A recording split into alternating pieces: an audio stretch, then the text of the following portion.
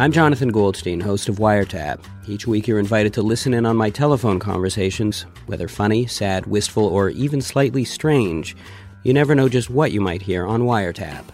I knew you had a show. I just didn't think that people actually listened to it. That's the breadth of your genius, Jonathan. It's not just that you're funny, but you can be cripplingly, poignantly depressing. The Wiretap Archives, available on CBC Listen, Spotify, Apple Podcasts, and wherever you get your podcasts. This is a CBC podcast. This podcast is an extended version of The Debaters, which may contain more mature themes. To stream the radio-friendly version of this episode, download the CBC Listen app or go to cbc.ca/thedebaters. And thanks for listening to the CBC. Hey Canada, we're ready to be heard and be seen. From beautiful BC, it's the Debaters!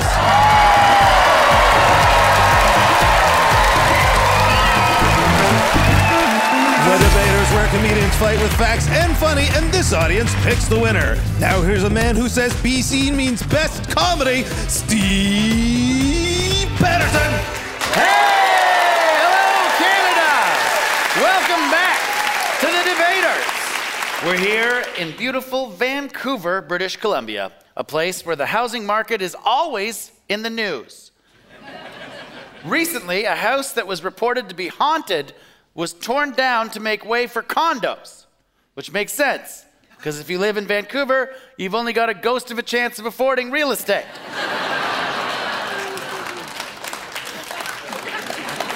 The stories, though, about just how haunted this house was are incredible.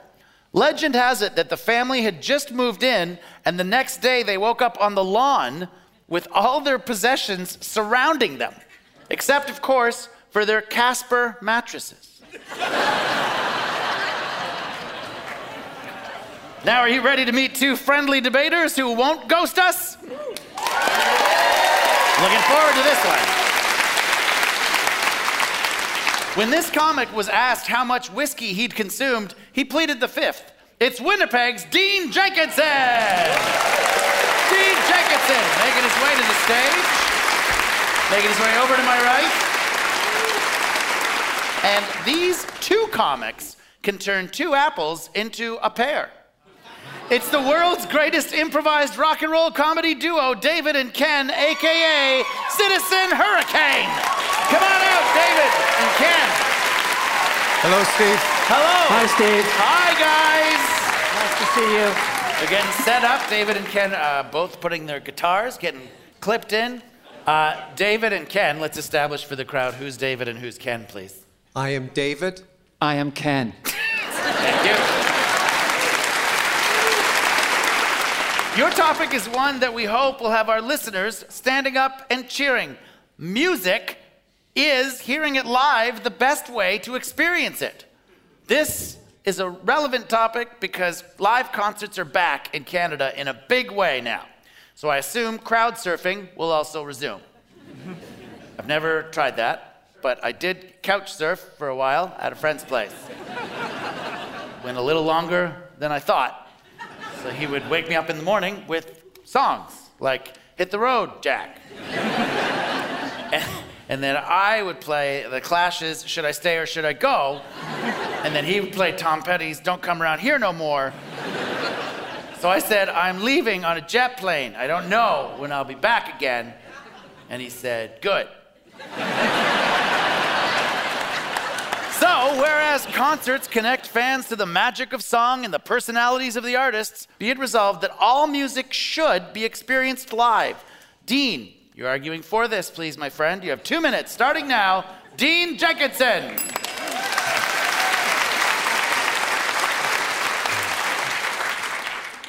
People remember and cherish live music experiences for the rest of their lives.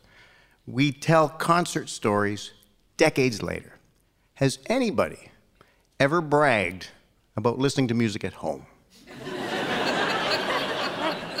Oh, you saw Prince live at Coachella? Well, one time. I played Purple Rain on my boombox. My seats were amazing. I was literally this far from the play button. Do you think the inmates at Folsom Prison talk about the time that Johnny Cash played there live, or the time he came on the radio?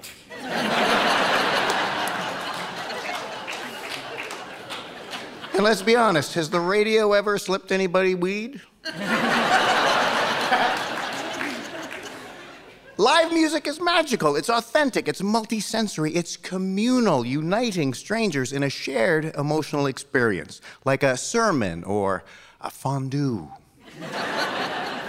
During the pandemic, you could listen to all the recorded music you wanted. How did your mental health do?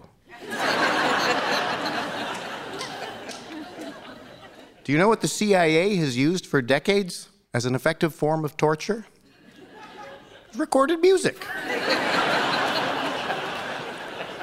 Think about that. Waterboarding, electrodes on your genitals, recorded music.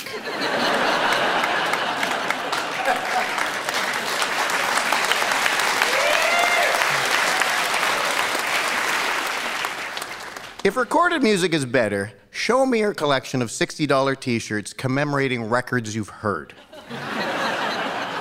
Show me the airline tickets you bought and the hotel reservations you made so you could stream songs on Spotify.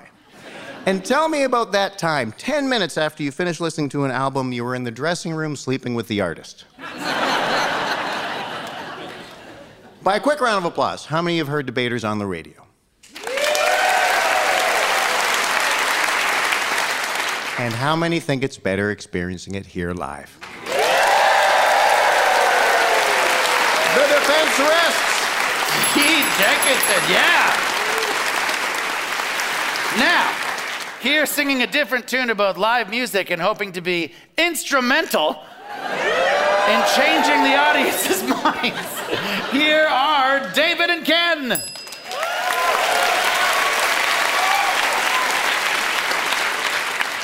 As powerhouse comedic musicians, our stance may surprise you. Here's a little secret that no other professional musicians will ever admit. Live music is killing us. Performing live is a nightmare. It's destroying our friendship. And you're making us do it. Try spending 6 hours a day together in a 2004 Toyota Echo with no AC. I'm 6'1". David has IBS.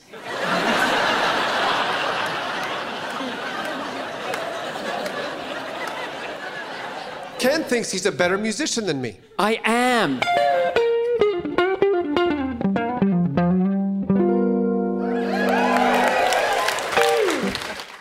Damn it. Playing live also forces us to deal with something even worse than our own company. All of you. The audience, you are terrible. Don't get us wrong. Individually, you are absolutely lovely. But together, you are a soul-crushing tsunami of judgment and bodily functions. According to science, 14% of the air in this room is made up of what is known as flatus. Guess what that is? You're right! Now look at that person in front of you. Look at that head. Look at them. Enjoy that head. Because you're about to become close, intimate friends with that head for the next 2 hours. Now touch that head. No, don't touch that. Don't touch it. Don't touch it. Don't touch it. And anyone 6 feet or taller, stop going to concerts. Nobody wants you there. It's true. You don't belong. So now that you've seen behind the smelly, beer-soaked curtain of what our opponent calls magical and authentic, do you really want to be complicit by supporting the psychological carnage and sensorial torture that is live music? So do us and your filthy collective selves a favor. Buy our album, pop on your $300 headphones, and stay at home the way God intended. David and Ken on why live music isn't worth it. All right, we got ourselves a debate. It's time now for the bare knuckle round. We're asking whether all music should be experienced live. So, as the ticket masters of your own craft, it's time to amp up your points, or it could be a sing-along night. You're mosh pitted against each other, so blow your own horns now.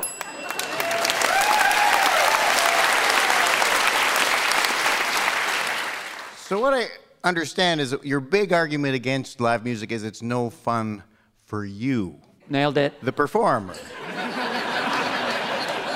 And I just want to say on behalf of audiences, we don't care. It's your job. Nobody likes their job. Make the music, song monkeys. We want live music.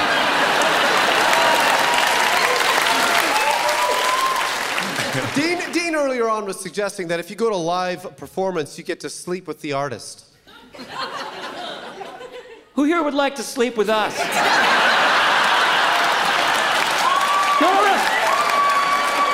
Oh, yeah? Why? So you can tell everyone how small it is? For the radio listeners, that was Ken speaking.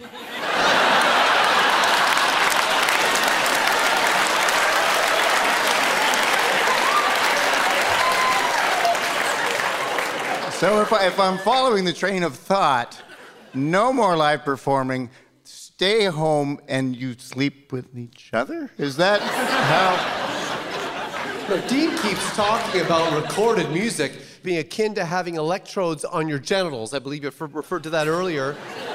I should be so lucky. At least electrodes aren't constantly saying that Jim Carrey guy is so good on guitar. I look like Jim Carrey. For the radio listeners. It's kind of you guys to do the play-by-play. It's all good radio when you explain the jokes. That's the bare knuckle round, everybody. Yeah. It's time now for the firing line. In my hand, I have a list of questions on live music brought to you by going to a concert with your dad. You know what's way more fun than staying for the encore? Beating traffic and listening to the album on the way home. Let's go, Stephen!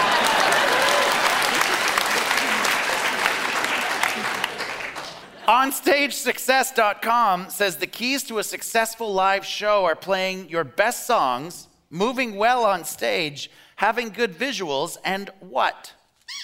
David and Ken? Being under 50. I don't know about that.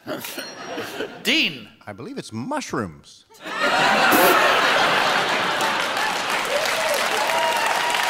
On Stage Success says play your best songs, move well on stage, have good visuals, and don't stick to the recorded version of your song. Yeah, people love that.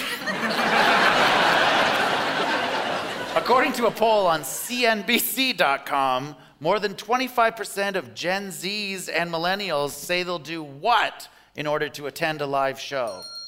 Dean? Leave their parents' basement. 2 points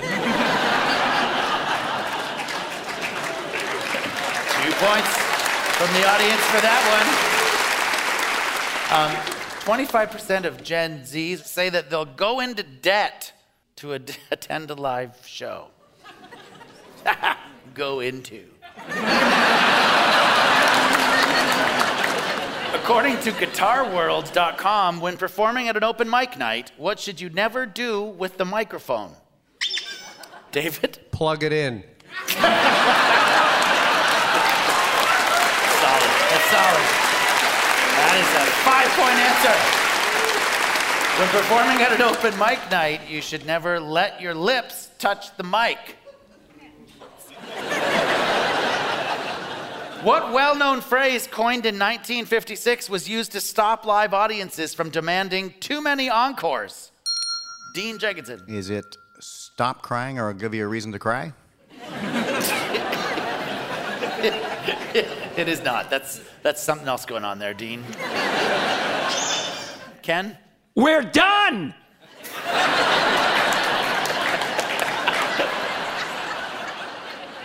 The phrase that was coined in 1956 to stop live audiences from demanding too many encores. Elvis has left the building. 1956. That's what we were doing. I guess it was originally for Elvis. That's the firing line, everybody. Almost time for our Centennial Theater audience to vote. But first, here again to go on record and tell us why they are dead set against live music. Let's hear again from Citizen Hurricane, David and Ken. Steve, we'd like to respond ironically by playing some live music. 1, 2, 3, 4.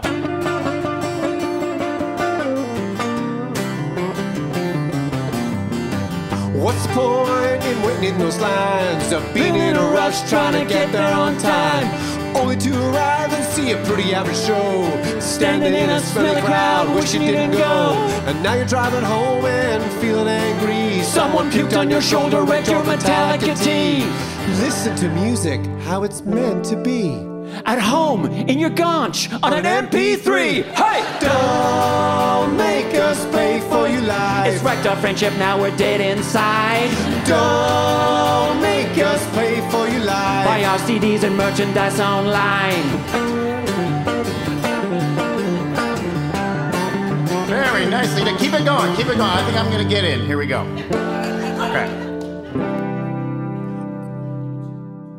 I'll tell you the point of waiting in line. It's being there for something that only happens that one time and feeling fully energized, taking in that show, not standing doing dishes and listening to your radio. And when you're driving home, you're as happy as can be. You saw your favorite band before they OD'd. So listen to music, how it's meant to be. Live at Centennial Theater in North Van, BC. Hey! All music should be heard live. When it's not, you feel dead inside. I said all music should be heard live. Not like millennials who live online. Don't make us play for you live. Come on, fellas, but you sound divine. Don't make us play for you live. Don't be little sucky babies who whine. All music should be heard live. Don't listen too deep, he's full of lies. All music should be heard live. Please don't try and make us cry. Make them cry, everybody.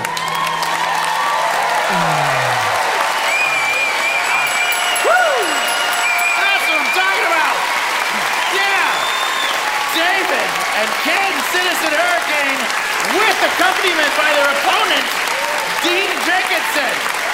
Yes. I wish every debate could end this way. It was a great live song. I wish you could all... Yeah. We're done!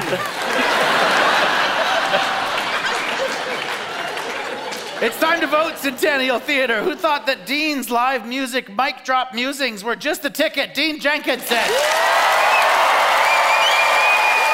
to that. That is a live crowd appreciating what they just saw. And who agreed with David and Ken that at this stage of the game it might just be curtains for live music? David and Ken. Well, you put me in a weird position here. The winner of the debate, because I think you enjoyed what you just saw, is Dean Jenkinson for live music. But David and Ken, you were too good. That's why you lost. Big hand for Dean Jenkinson and David and Ken. You're listening to The Debaters on CBC Radio 1. Want to be a part of the debating action? For upcoming tour dates, visit cbc.ca/thedebaters. Hello, I'm Jess Milton. For 15 years, I produced The Vinyl Cafe with the late, great Stuart McLean. Every week, more than 2 million people tuned in to hear funny, fictional, feel-good stories about Dave and his family. We're excited to welcome you back to the warm and welcoming world of the Vinyl Cafe with our new podcast, Backstage at the Vinyl Cafe. Each week, we'll share 2 hilarious stories by Stuart, and for the first time ever, I'll tell you what it was like behind the scenes. Subscribe for free wherever you get your podcasts. Hey, Vancouver, are you ready to meet your next pair of debaters? Then meet them we shall. This comic once tried her hand at engraving, but was unable to carve out a name for herself. It's Julie Kim! Julie Kim, BC's own. There she is, striding across the stage to my right. And this comic once performed in a prison and had them paroling in the aisles. It's Wes Borg! Wes Borg, another BC comedy treasure. Your topic is one that is sure to make your mouth water. Fine dining. Is it the best culinary experience that you could enjoy? Recently, multiple Vancouver restaurants were awarded Michelin stars. Yes! So I guess you could say Michelin gave them a good year. Of all the foods associated with fine dining, lobster still tops the list, but it's amazing how quickly that changes when you put the word red in front of it. I used to work at Red Lobster in my 20s. True story.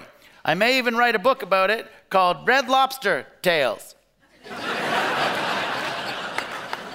But just by saying that, I may have broken a contract clause. And that's shellfish of me.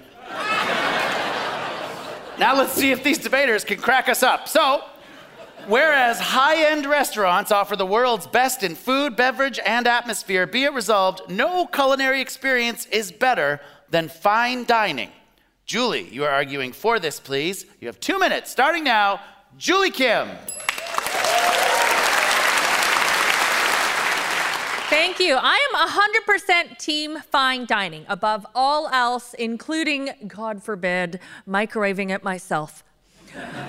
We are not here debating about having money or having no money. I grew up poor. I ate canned food, frozen food, junk food, and on good days, fast food. I'm still working off the preservatives and the shame.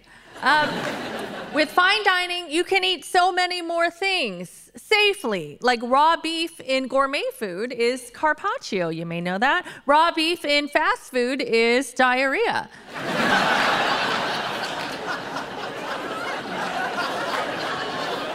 And a lawsuit.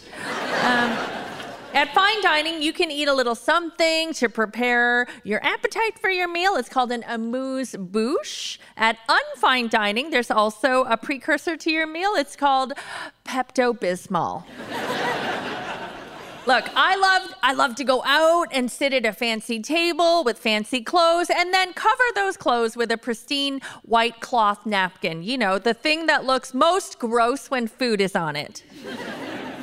Sometimes I have to opt for fine dining establishments. I mean, it's the only places where my white girlfriends can go.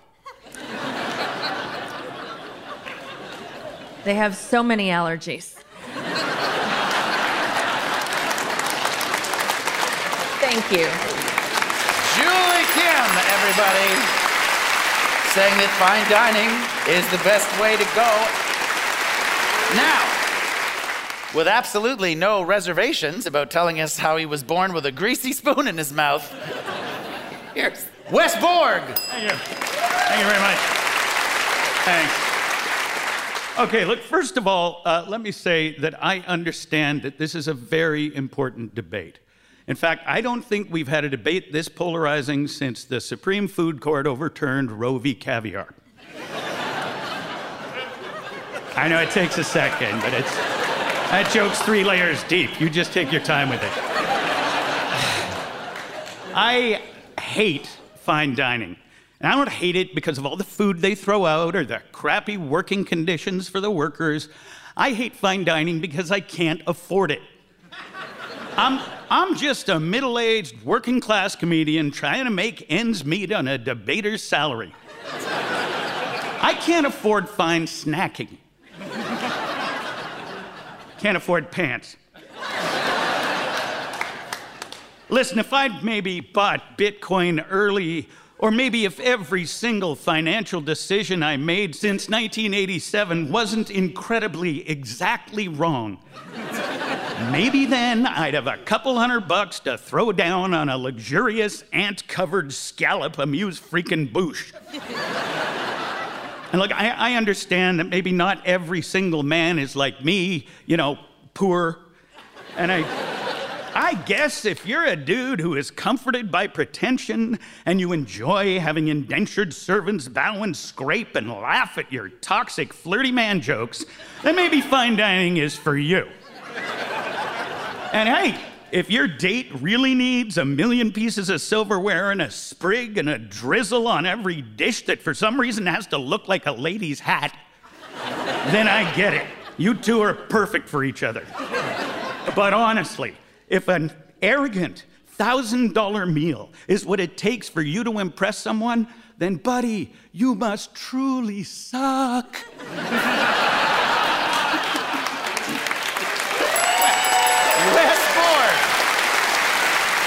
Wes Borg, making it all about the dollars.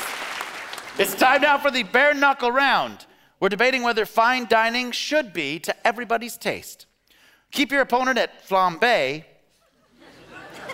or you might get served with a balsamic reduction in points. Might I suggest a creme fraiche approach with your amusing bouches? It's time to begin with zest now.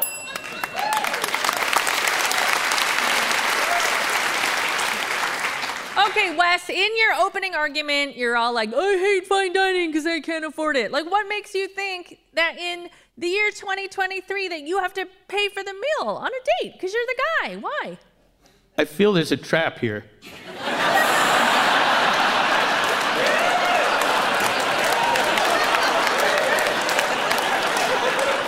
Have you considered the possibility that men shouldn't have to pay?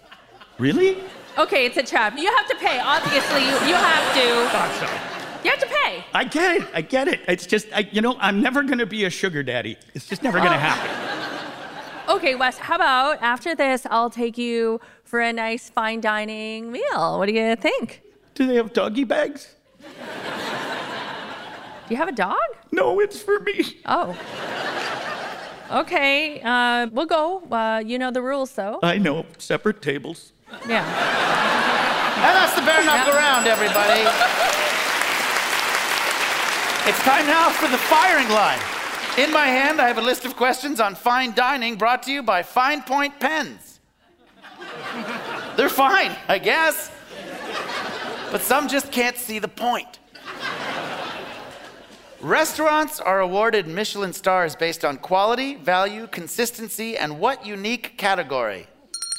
Julie. Keeping the poor people out. Huh? I love that some clapped to that. Wes? The swimsuit competition. You might have found a loophole here. Wes? Based on quality, value, consistency, and how the food reflects the chef's personality. Exactly. It's the kind of thing that makes you want to stab a restaurant critic, isn't it? Formal dining etiquette says that you should never do what with a menu? Wes? Read it on the toilet.